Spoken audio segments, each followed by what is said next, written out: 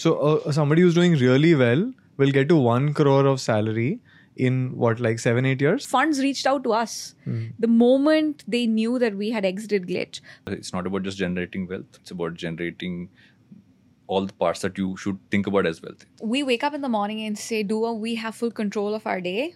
We're wealthy.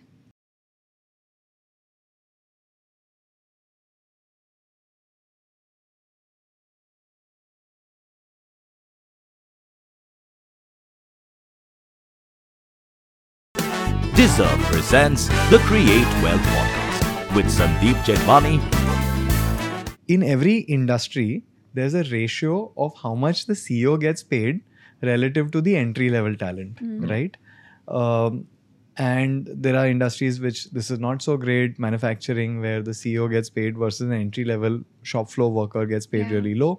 And that advertising is one of the places where the equation does not look good. Like the CEOs are getting paid a few crores, and entry-level talent is getting paid like a few lakhs or sometimes even lower, right? Yeah. Why is that so stark? Like, it seems bizarre to me, because when I'm talking to my cousins who are interested in this industry, I'm like, are you sure you want to do this? You're getting paid this much. But then when I meet a CEO in this industry, it's like, wow, you're like making a lot of money. Yeah.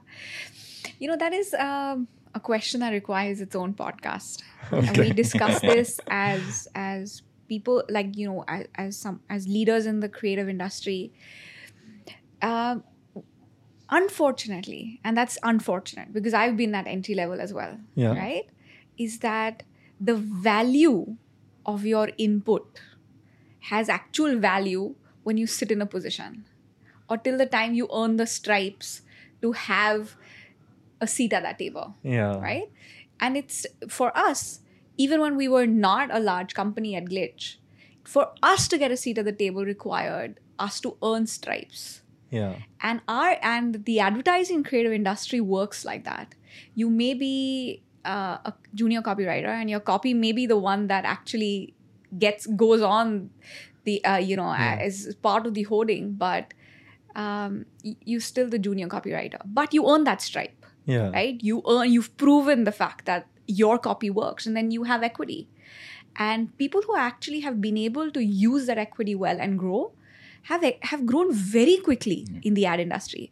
So to counter what you've just said, that yes, there is disparity, but people who've been able to use those cards well have actually grown so quickly and have tripled their salary in a matter of a few years because they've known how to use that talent, that equity, and to get that seat at the table really, really quick. Right. We actually had very little disparity. I think the range we had was far more balanced over the years at Glitch. By design. By design. While we were running it, for sure. That the way we the benchmarking was done was very different from what the industry was offering. For example, we had very, very young people who were making a lot more than someone who had, say, 10, 12 years of experience. And I know that they're still struggling with it because that's the system we had set. That was basis what you bring to the table and not the years of experience you have, or what potentially your background is, your education qualification. But you are allowed to do that, or you are able to do that when you have full control. Sure. Unfortunately, as we grow, and as the need arises to partner with other big companies to be able to get global scale, etc., you start using global compliance and you start using global ways of functioning. And then, yes, that does change. So just curious, like, how much does an entry-level person make, and how does the salary sort of move up as you become CEO of a company? Like in real numbers. Level, my understanding would be that it starts at least at about 5, 6, 7 lakhs. That would be entry level, like right out of college. But I do know, I remember signing off on, say, for example, 15, 16 for an entry level executive as well, or even for that matter, a junior executive. Then as that you stay at between 15 to about 25 for, that there's a large group. That's about, say, for example, about 35-40% of your base is at that, between that group. But the stars out of that go from 25 to 40, 42, 45 pretty quickly. Yeah, You know, 2 as years the, max. Right? as the next jump. Got it. Then from 40 to get to between 80 to 1 crore, again happens. The stars out of that happens pretty quickly. So somebody who's doing really well will get to 1 crore of salary in what, like 7-8 years? 7-8 years, yeah. Okay.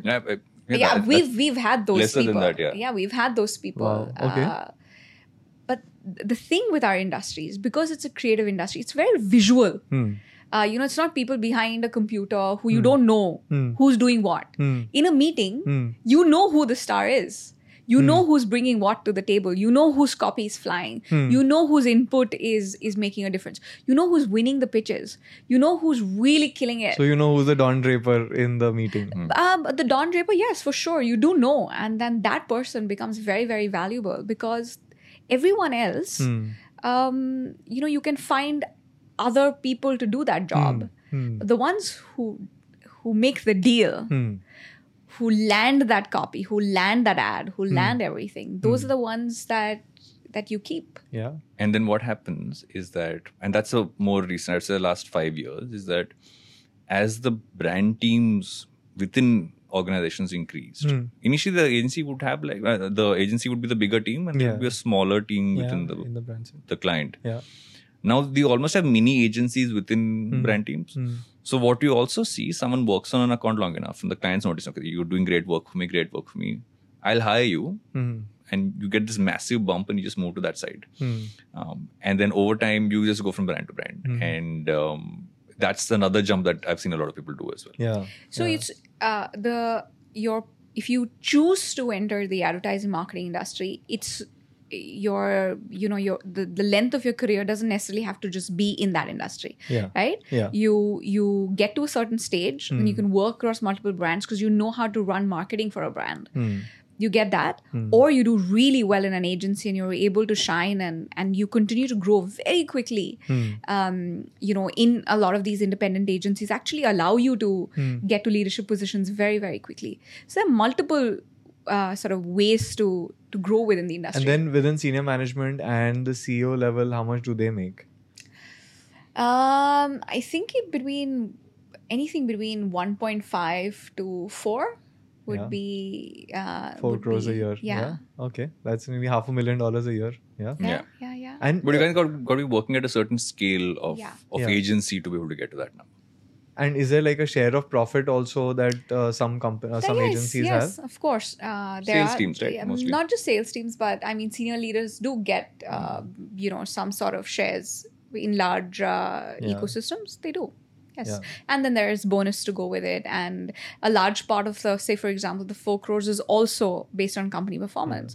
So you'll have about 35% of that actually coming to you in the form of bonus, at the end of the year. Basis how the company is done. And then there's all of this, and then there's what you guys did, right? Yeah. Which is you said, okay, let's start off on our own.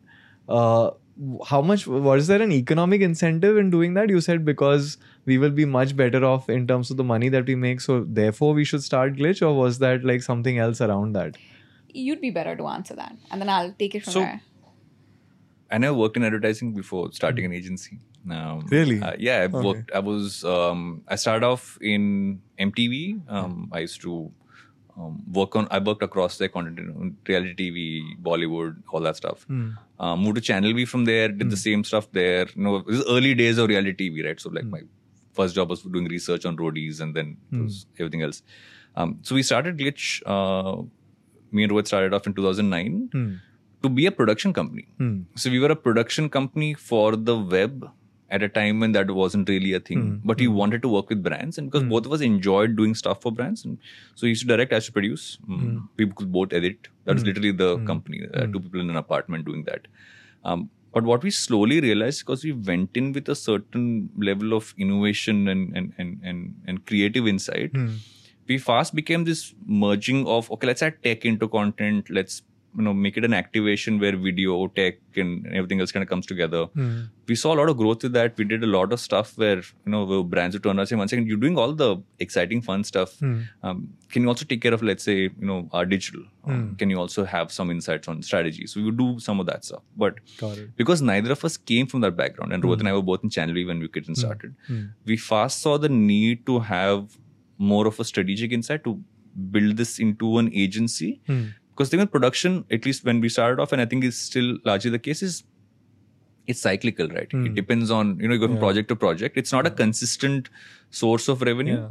And so we built the agency part. We already had the production arm. So you're moving higher value now. Yeah. So because at that time we were doing TV production, we were doing large scale shows like Coke Studio, etc. We were doing digital content and production. We were also had an agency arm focused only on movies. Before movies got launched, we did movie promotions and a small brand part, which we saw as a great opportunity. And that's where she came in. Pooja came in and really kind of said, okay, one second. And we never had a CEO. Rohit and I were left brain and right brain, as we called it. And so Pooja came in as came in to be our first CEO and kind of built the agency part. And over time, the production almost became a stack we add to the agency because we saw that as the way to grow. I'm going to let you fill some part of that story. So I worked in an agency before. So I was with JWT and some other big names. And when I met them, was actually not to work with them. We met socially, and I happened to need an agency for the brand that I was working for at that time, because I was working in marketing. And I saw these guys, and it was like a light bulb moment for me. I was like, I've got to work with them, because this is where the disruption's happening. So I picked up the phone on Rohit and Roshan actually, and said that, this is what you guys got right in that meeting, and these are things that did not work for you, and hire me, and I will show you how we can do it better. So this is Rohit, Raj, and Roshan Abbas. Yeah. And they were like, okay, Varun, your friend clearly, this is not what they expected from that call. But I met with them and I pitched them a thought, which is that I come with a certain kind of background. This is the kind of work that you do. These are the areas you need to fill in to really have an important seat at that table. And I will help you get there. And at that time, it was a very small unit. And, I was already a marketing manager and, earning a certain remuneration, etc. I was like, just give me half of what I make right now. Half of what I make in 2 months. In those 2 months, we'll see how it goes. If I'm able to show you guys what this brand can actually be, then we'll sit across the table and talk about how, this could all work out for us. And they actually bet on me. So it was 2 months, and we went from, you got about 16 brands in those 2 months. Wow. We built, a strategic team, we built a creative team, and we built really strong business managers, because that's the first step to being able to attract the right kind of business, and really packaged our organization in a way that we were the new disruptors. And did they give you the raise then after that? I remember that meeting where 2 months in, and we just looked at the numbers, and the numbers looked great. And from then on, it was always like that, where I would go to them and say, hey, this is how we've done. This is how much I want. Because this is what we'd be able to do in the next year. And that's how we grew. And that's how our company Actually, there's also an insight in how you should pitch for your own compmpensation, right? Absolutely. Like you back yourself and say that if I deliver this, then I get this. Because, I say this to a lot of young people that I meet with. The strategy to get what you feel you deserve is to be able to convince yourself that you deserve that. If you are convinced, then when you sit across somebody to negotiate, it doesn't become a negotiation, it becomes a matter of fact, right? This is what I do. This is what I can do, because I have shown you what the last few months have potentially looked like. You bet on me, and this is what I will continue to do for you, right? And if you find someone who understands that, magic happens, because that's how we build what we did with Glitch. Yeah, that makes sense. And also what ends up happening is that if you're clear about the fact that you can have an open dialogue about remuneration, because oftentimes people are worried to say it. Yeah. And when they actually go in and say it sometimes like, okay, I've already quit, and then I'm saying, okay, I thought I'll get, like, why didn't you talk about it? Or someone who comes in with unreal expectations, and you also have to set them, say, 1 second, you're expecting this, but look at the business you're working on. Look at what value is kind of generated. Look at, it needs to make sense as well. So we were always a culture that was very open conversation. Some people get it, some people don't, and you got to be also okay to the fact that not everyone's going to look at it that way. Someone's going to say, no, I want this much, and then you saying it doesn't work for the company. It doesn't work for the company. But it's not something you should really hide. No, I agree with you. In fact, one of the things that I learned from a boss that I had worked with in the past is that he told me that if you want something, you have to ask for it, right? Otherwise, nobody will get the fact that no one will guess it. I think the layer that you're adding, Pooja, to it is that rationalize it to yourself and then you go because there's a very small difference between arrogance and confidence. It's very very small. Arrogance is when you go into it not really knowing and not really truly believing, but being arrogant about the fact that if you don't give this to me, it's not going to work. Confidence actually comes in when you prove it to yourself. Right? You prove it to yourself because you have that track record. Even if you've not built that track record, you make sure that you invest a certain amount of time to build some form of track for yourself. That's when you negotiate. That's when there is power in that discussion. Because otherwise, it's like there are no facts on the table. And what also ends up happening is sometimes those discussions become not just about the remuneration. If someone's really thought it through, it becomes about an opportunity. Like at Glitch, we always had, and I think we continue to do that even now with what we build. Is that you start off with a certain thought process as the people who started it. And then over time, there are people who are part of your team who see opportunities which maybe you're not focusing on. And say, maybe we should do this. You turn to them and say, okay, can you build it? Let's discuss it. You come back with a plan. We'll figure a way for you to drive that, for you to lead it. What resources do you need? Let's make a plan and see how that makes sense. That also drives ownership. So that person says, 1 second, I didn't just come up with the idea and they did it. I built it. So you almost are building people with a certain entrepreneurial mindset internally. And that's what we had at Glitch, and that's what we've continued to do with whatever we've done, is that it's got to become your own. Because then your investment in it is far more, and then your experience is far richer as well. So even if tomorrow you want to say, okay, I want to move on from this, you're coming out saying, 1 second, I built this entire revenue stream, or I built this entire product, or I built this entire subunit, and that experience is just invaluable. And it's not about being a founder, but more the founder mindset, right? Like, so it's an employee mindset versus an entrepreneurial mindset. We talk about that a lot with our colleagues, and we've been doing that for years. And there's an argument there that, but I don't make what you would make when, say, for example, you get acquired, and that's true. But it's not always about the money. And I'll explain further, is that the experience you gain in a setup where you are not necessarily the entrepreneur, but have that mindset, allows you to go out and really build something for yourself. One. Number two, you have that entrepreneurial mindset. The real entrepreneur goes and say, I want that guy. I'm going to give that person a share of the pie as well, right? There are two ways to look at it, because every experience is valuable. The intent of the opposite person and the opposite person's attitude is super critical to it as well. That's where success happens. Everyone doesn't come up with an idea to start a company. That's not how it works. But that doesn't mean that only the entrepreneur is valuable. An entrepreneur can do nothing if they don't have the right kind of people around him or her to be able to build an organization. That is very valuable too. I didn't start Glitch, right? But I was an extremely valuable member of Glitch, right? I built that opportunity for myself. So when I went out and said that, hey, we're going to start another company together, I take all of that and put it in my own company. No, absolutely. In fact, you look at so many founders who found it very easy to raise capital has happened because they are what is called 2x founder. And 2x founder doesn't mean that this is the second time they're starting a company, but the second time they're running something that they're going to build themselves, right? And I think it speaks a lot about the person that if they took on an opportunity within a company and built something and then going out and saying that, oh, hey, look, this is what I did and therefore I need to be funded. And we faced that when we started talking to potential investors for our new company in a really bad market. the conversation was never on capability. Yeah. Right? Because if you are running it, Yeah. you're going to make something out of that company, right? Yeah. That comes in. Yeah. And I say that as a much older person today, and I definitely wasn't feeling this way when I was in my 20s. So if you guys in your 20s are not feeling it, it's fine, right? You do learn with experience.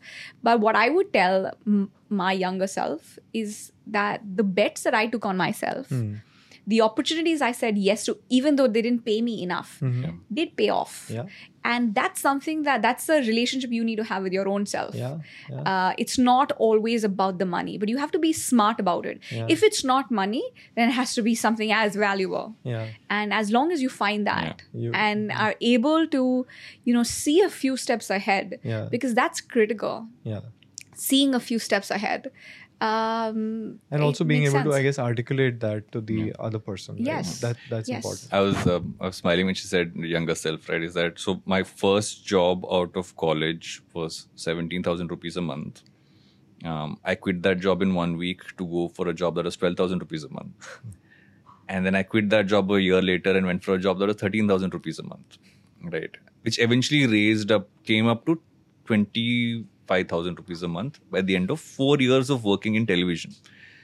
And that's when I started Glitch. So my salary when I started off Glitch till then had only grown that much. But till date, as of even yesterday, the stuff I learned in those 4 years is what I have used through my entire career. Yeah. So that set me up skill set wise, process, understanding everything. Just 4 years in television have just set me up for every single thing I did. Those 4 years taught you and you got paid for it, whatever you got paid. Right? Yeah.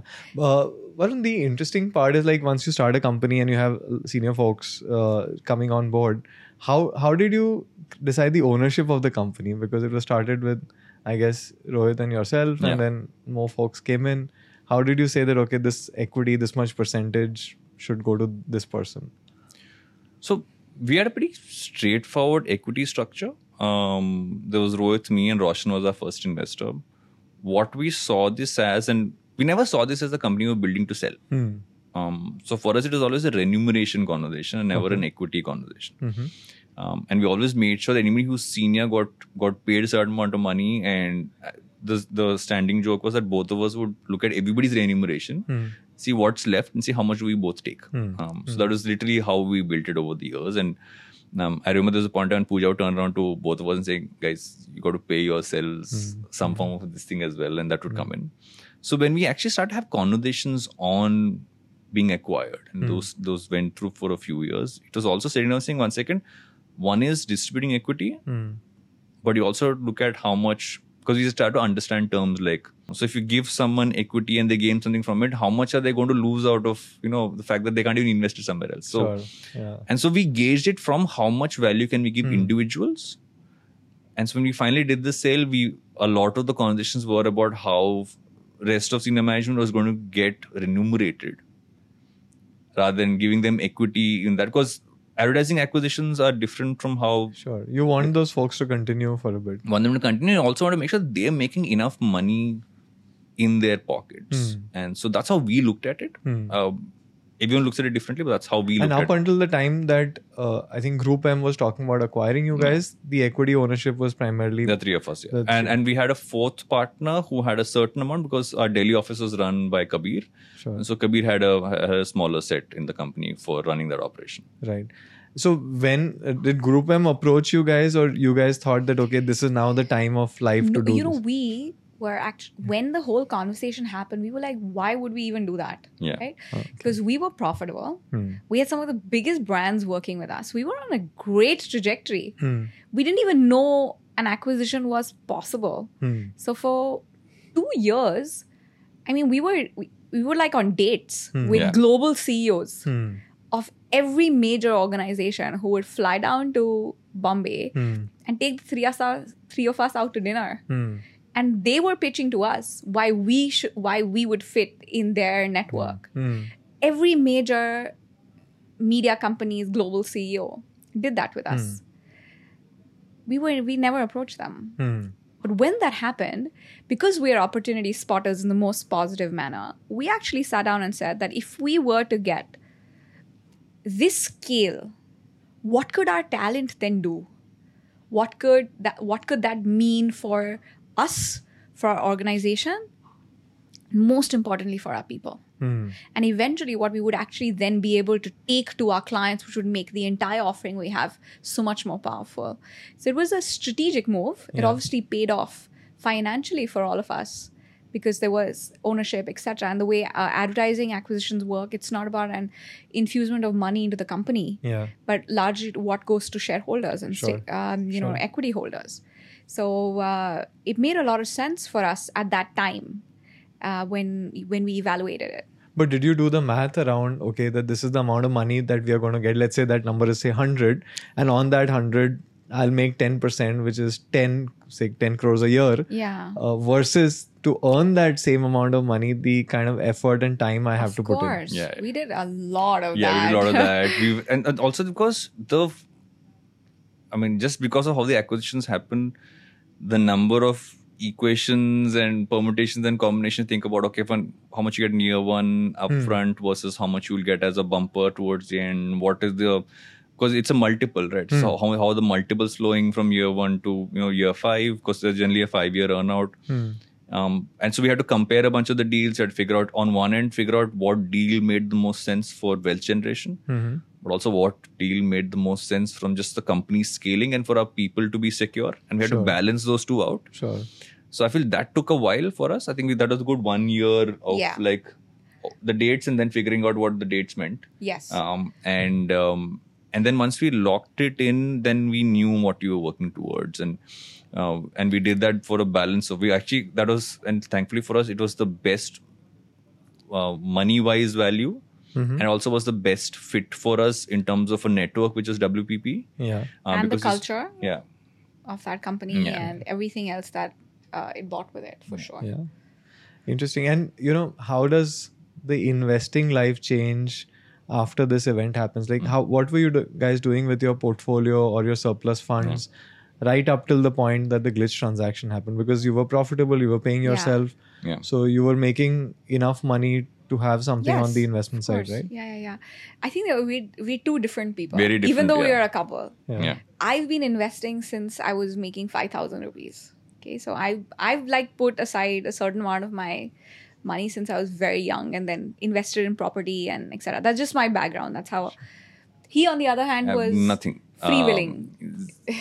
Zero investments for the longest time. I was that person who was given a free credit card and forgot I'd made a transaction and eventually had to pay something because I had forgotten that was just getting more and more interest into it. So I came from that because my focus always make salary, you keep something running, go on. And once you start building a company, it was like, okay, whatever you can put back in, you put back into the company is what I always functioned as. I think towards like the 5th, 6th year of Glitch, just before we got acquired, I'd start to put certain amount. I think we were with a bank and the person said, okay, at least do something, do an SIP, right? So I did a few SIPs, which thankfully did quite well. And this was when the US stocks were doing well and you could invest from here, and which I thankfully exited right before the whole thing happened, right? So I was a very late, I would say, I was very late into investing in my own personal fund. It was always about put back in company, we'll figure it out. And just reinvest into that as a business. But when this event happened is when I feel that we had a chat about how we're aligning both philosophies in terms of how we invest.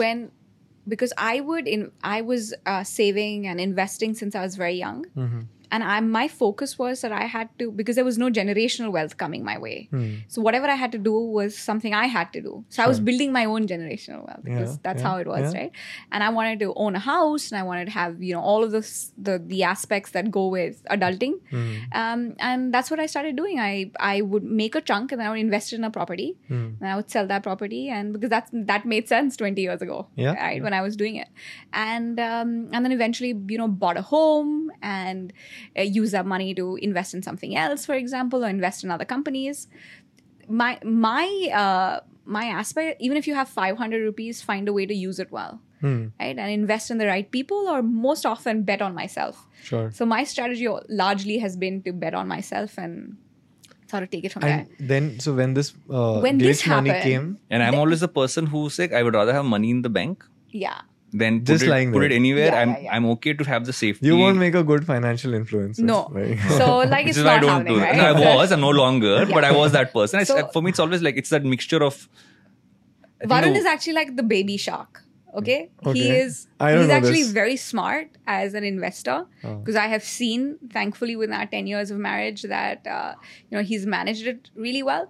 But he just he may not be able to put it out there in the way that financially affluent like finance influencer. an influencer would. But I have seen the bets that he has made and how that has potentially paid out for us and for our family. Yeah. But when the deal happened, we were very sure that there are certain people who are experts, even though they don't come from that particular background and really have the understanding of where to invest and how to use it. We didn't necessarily have that, and we just looked to experts.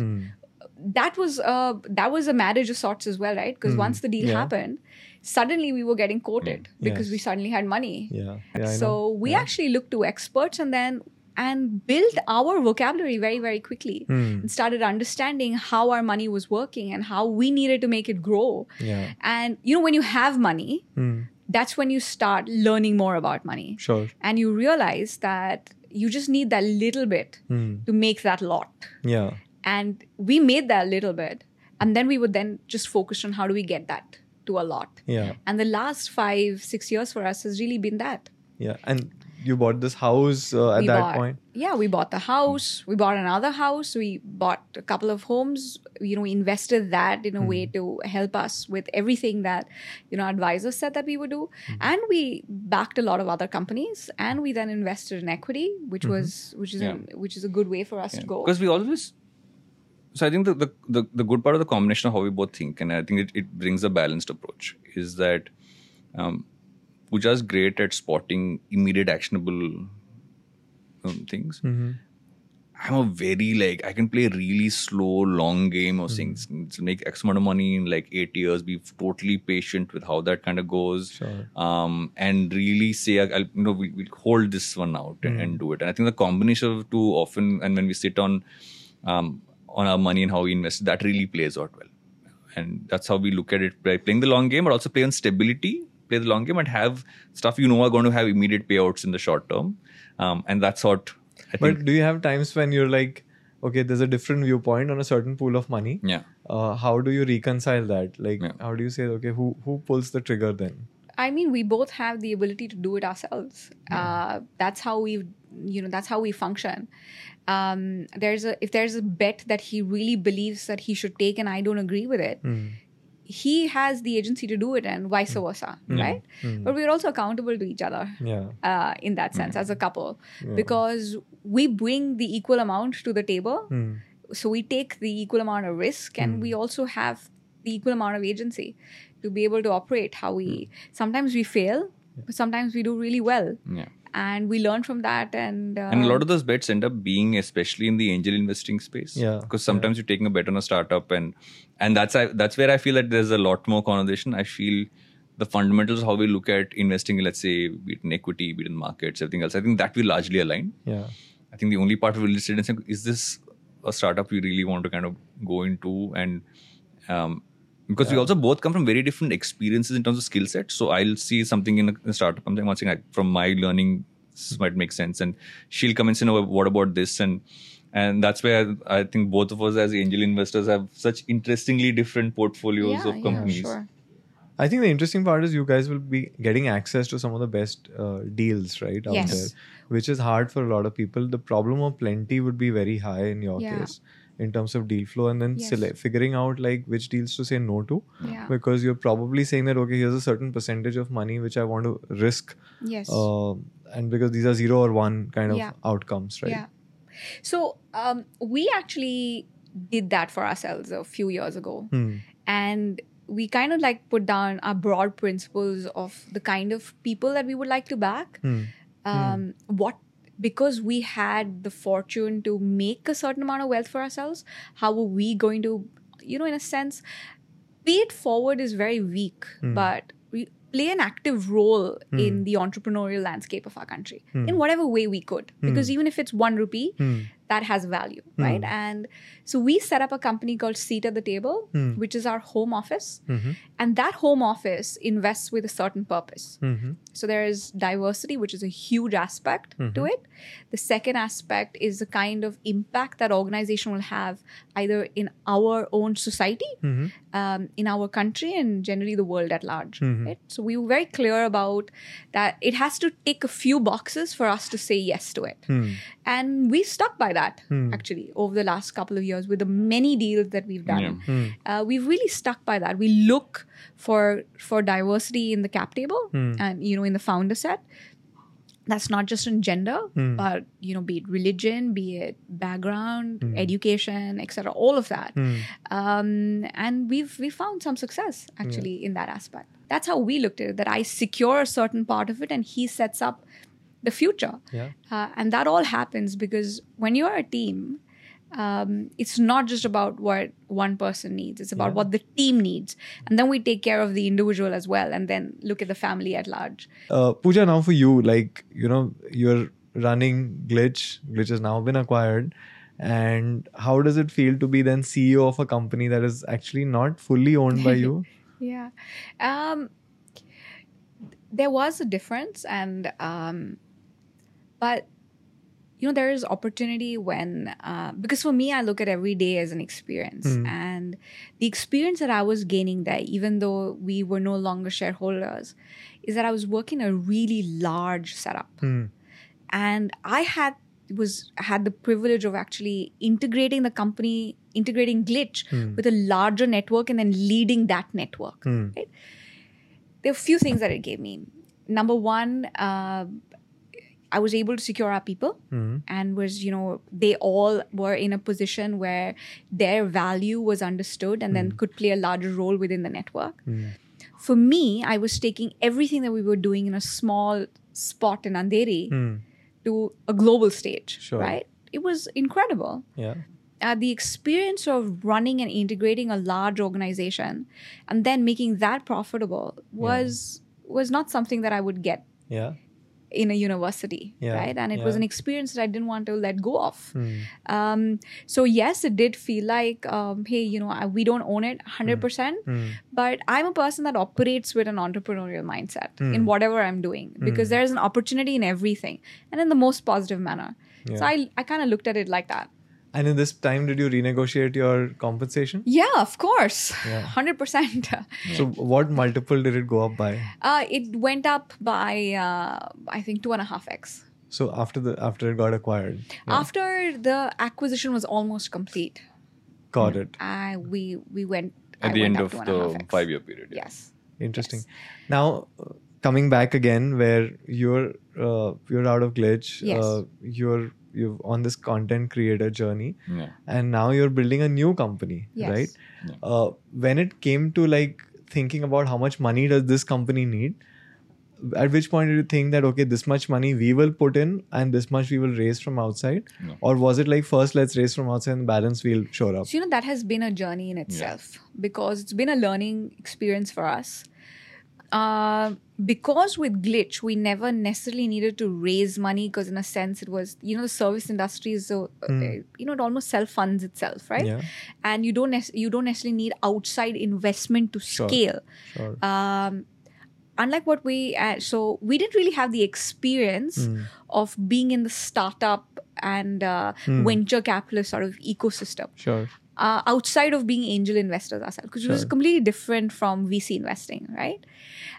So our first step was, yeah, of course we should, because funds reached out to us. The moment they knew that we had exited Glitch, funds reached out to us, what are you guys doing next? And we want to meet. We're like, okay, cool. I mean, that seems like, everyone seems to say that that's a difficult aspect. People are reaching out to us.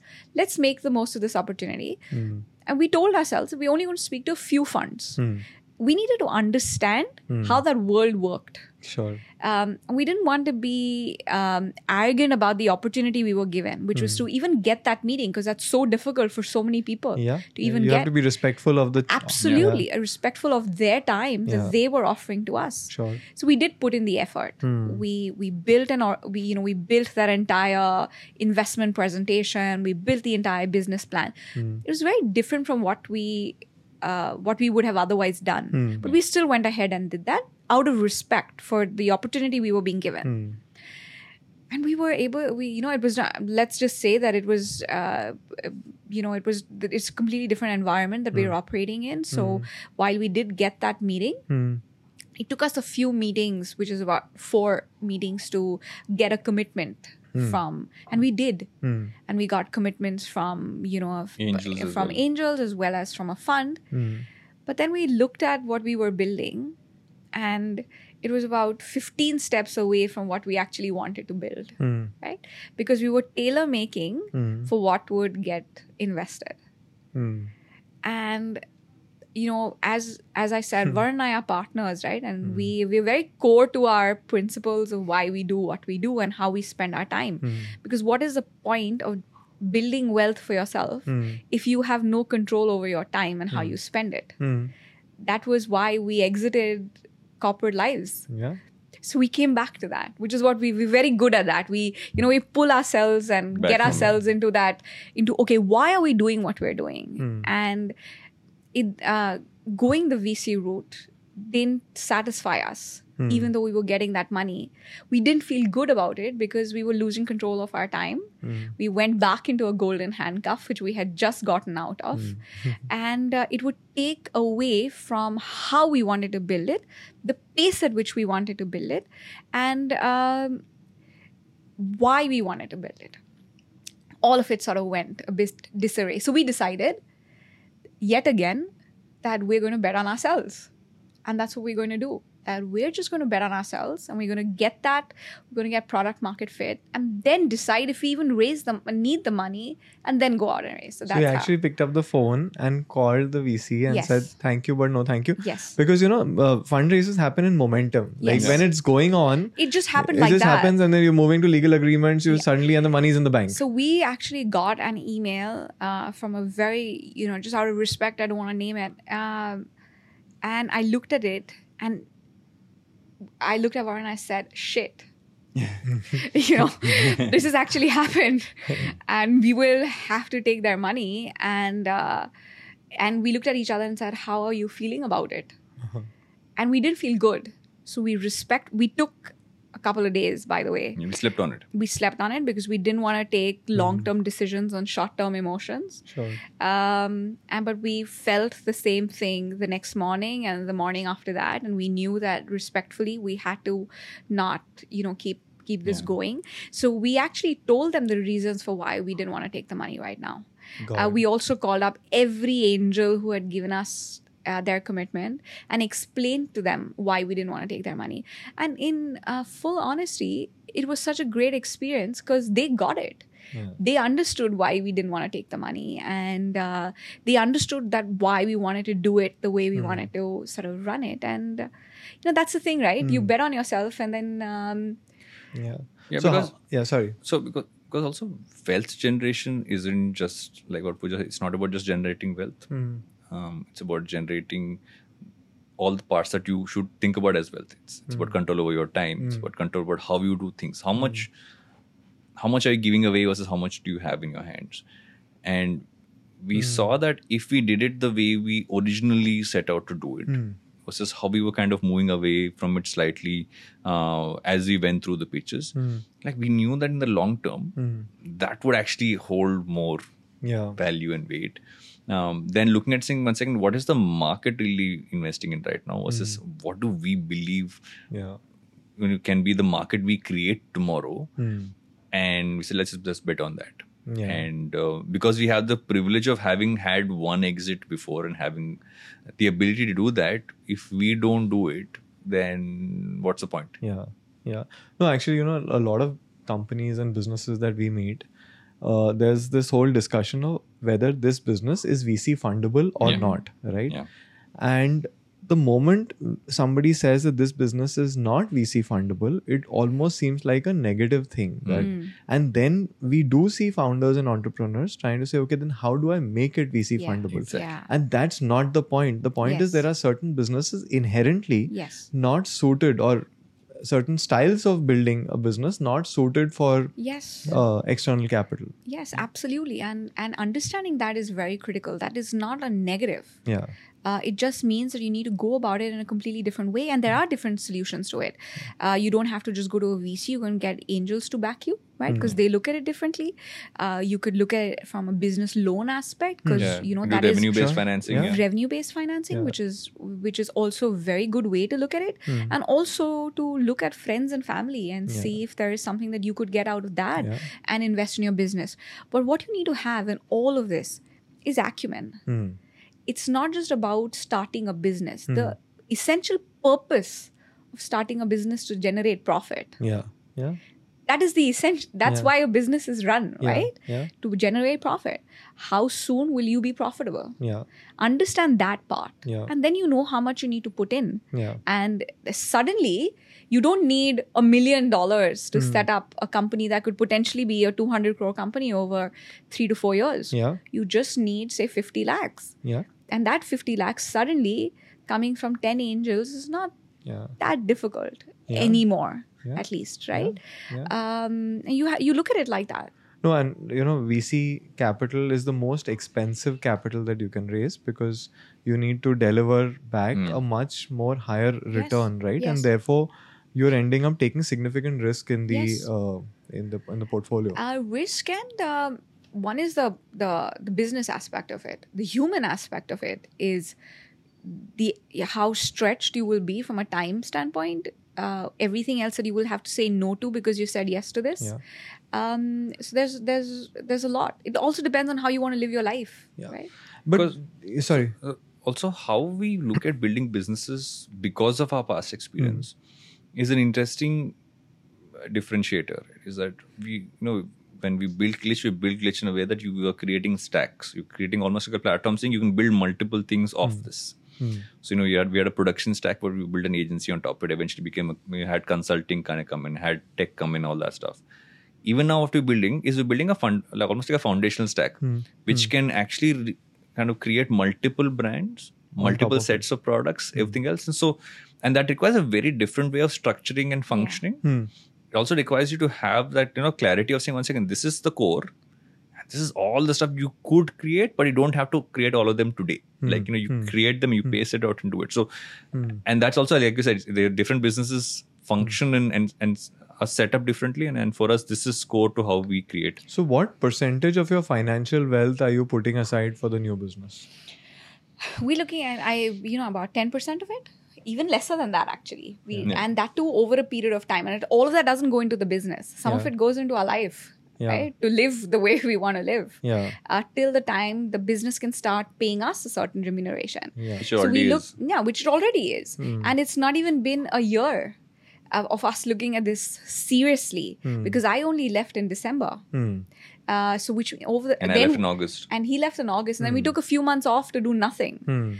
So we've really seriously been looked at it as a business since April. And so April to now, we've already made it. There's a considerable amount of revenue that we've been able to bring in because we traditionally know how to monetize something, right? And which is what you need to look at as well, as your own skill set. What are you really good at? Where you take that skill, into which company you take it, your core skill. My core skill is to be able to monetize. That's what I've done for my entire career. Sure. And that's what we looked at. Sure. What are the elements that we can monetize through what we're currently building? What are the new areas that we have never ventured into before and we want to experiment with? That's what this new company is. There's a part that we know how to do, which is to build content. That's what we've done for 20 years. We know how to build community. That's how we've done for a very long time. What have we not built before? We've not built product. But first, let's get the content and community in place, right? As always, get our distribution in place. Now we're now in the product phase. Our products will be out in the market in the next few months. We already know, because we have built some of the biggest digital first businesses in our country and even, in different parts of the world, we know how product marketing can also add largely to your bottom line very, very quickly. Build your ROAS in a way that is lucrative to you. Make sure your customer acquisition cost stays a certain way because you focused on content and community. You sort of look at it very systematically as you would look at any business if VCs were not available to you. No, I think that's interesting. From the looks of it, it seems like if you have 100 rupees and the returns that this capital is giving you, that is the amount of money that's going back into the business. Yes. And in a way, therefore, your core capital stays intact. So one question we ask everyone is that, do you really feel wealthy? Do you feel that you have enough money? And everyone has a different assumption of what wealth is. How do you guys feel about it? We wake up in the morning and say, do we have full control of our day? We're wealthy. Yeah. Right? That's how we look at it. Can we sleep a full night? We feel wealthy. But that has come at a stage where we have wealth. So I'm not, I understand that reality. But to get to where we were, where we are today, a lot went into it, right? We had a certain number in our mind, which has, that goal kept changing over the years, and thankfully we are somewhere close to it right now. But we know that when we have that amount, making that amount a large amount is a matter of a certain amount of time, right? Of playing the market and investing in the right ways, and also investing in yourself. But pointedly answering your question, we do feel wealthy because we have full control of our time. And it's not about the amount of money that you have in the bank. It's not, right? So look at your day, look at your week, right? It's split across three things. There's time for work, there's time for life, and there's time for self. Time for self is what you have most control over. Time for life is a little flexible because it's still family, friends, all that stuff. And time for work is where you actually have the least amount of control because always there's variables of everything external else. So when you start off, I would say 20s onwards is a lot more about work, so less control. And over time, the point of wealth generation, the way you look at it, is that you got to start building towards that. So 20s to 30s, suddenly have a little bit more, family takes over more time. Again, that gives you more control there. Over time, you also have to invest in self, which is something which none of us invest in as much. But over time, you realize the value of it. So now we look at it saying, one second, we have a lot more. And you can build that balance in. And the wealth is what allows you to live your life. It's not what is driving your life. Yeah. And you always have to have that lens on, saying, okay, is it allowing you to do things you want to do? Is it allowing you to live the way you want to live? Is it working enough in the background where you are not hands-on day-to-day just to make that happen? That is also true wealth, right? It's that mixture of all these things together is what, rather how we look at wealth is. My standing joke is that my dream car was a Honda City. I got that years ago. I've not had a dream car since then. So those are not the dreams we go after. We go after experiences. We go after life. We go after things like that. And that's what we kind of stick to. Because we learned when I got that big job or when that big check hit our account, that happiness honestly lasted momentarily for us. Yeah. And with age, we've understood that. It's all very valuable. So we understand that and we're not arrogant about it. Yeah. We feel good that we had it. But we know that that's not all we have to chase. And that has come with our own experience. And we also recognize that that's not how everybody looks at it. But this is our own life, right? We don't live for the community. We live for ourselves.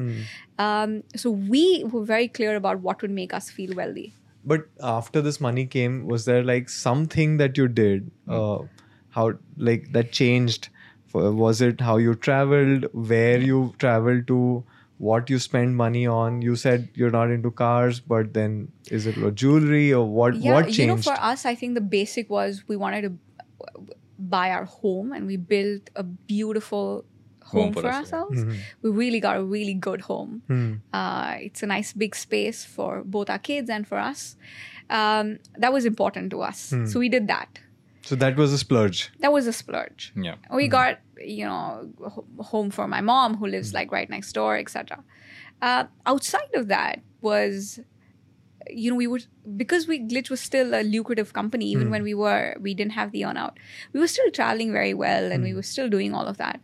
But a large part that changed it is that is truly back at the time because we were so busy. always busy. And we never had time. And we just kept saying that we just don't have the time to do anything. Today we feel wealthy because we have time to really enjoy our wealth, right? And that's when you feel wealthy, because what's the point of the money in the bank if you don't have time to enjoy it? And also not be penny wise and pound foolish, right? Is that because oftentimes you think, oh, let me cut on this smaller thing, and that's not really going to become something you look at. You look at saying, when you're traveling, travel well. When you're having experiences as a family, as individuals, let's not kind of go on that. Someone asked me sometime recently saying, what is the biggest expensive purchase you made that you regret? And I realized it was a pair of sneakers I bought for 20,000 rupees. That is literally the most expensive thing I have bought that I regret. And that I think Pooja's will be similar to that, if not. I don't regret anything. And it's just that you got to look at it saying, you're not buying things for show. You're not buying things to splurge, but you're investing to experiences, investing into living our lives. When the money hit the bank after the first chunk of money hit the bank when we did that deal, I took a screenshot. We both looked at that screenshot, went back to work, and went back to live. Nothing changed. Yeah, nothing changed. Awesome. Yeah, and so and that's the way to look at it. You shouldn't let that take over how you live your life. Yeah. Because then you're setting a benchmark which should not be what you follow. Yeah. The benchmark you should set is saying, are you living your life the way you want to live your life? Yeah. And as long as this is aiding that, nothing else matters. Great, guys. Thank you so much. This has been amazing. This is the first time we've had a couple on. First time we've had two people on a podcast, let alone a couple.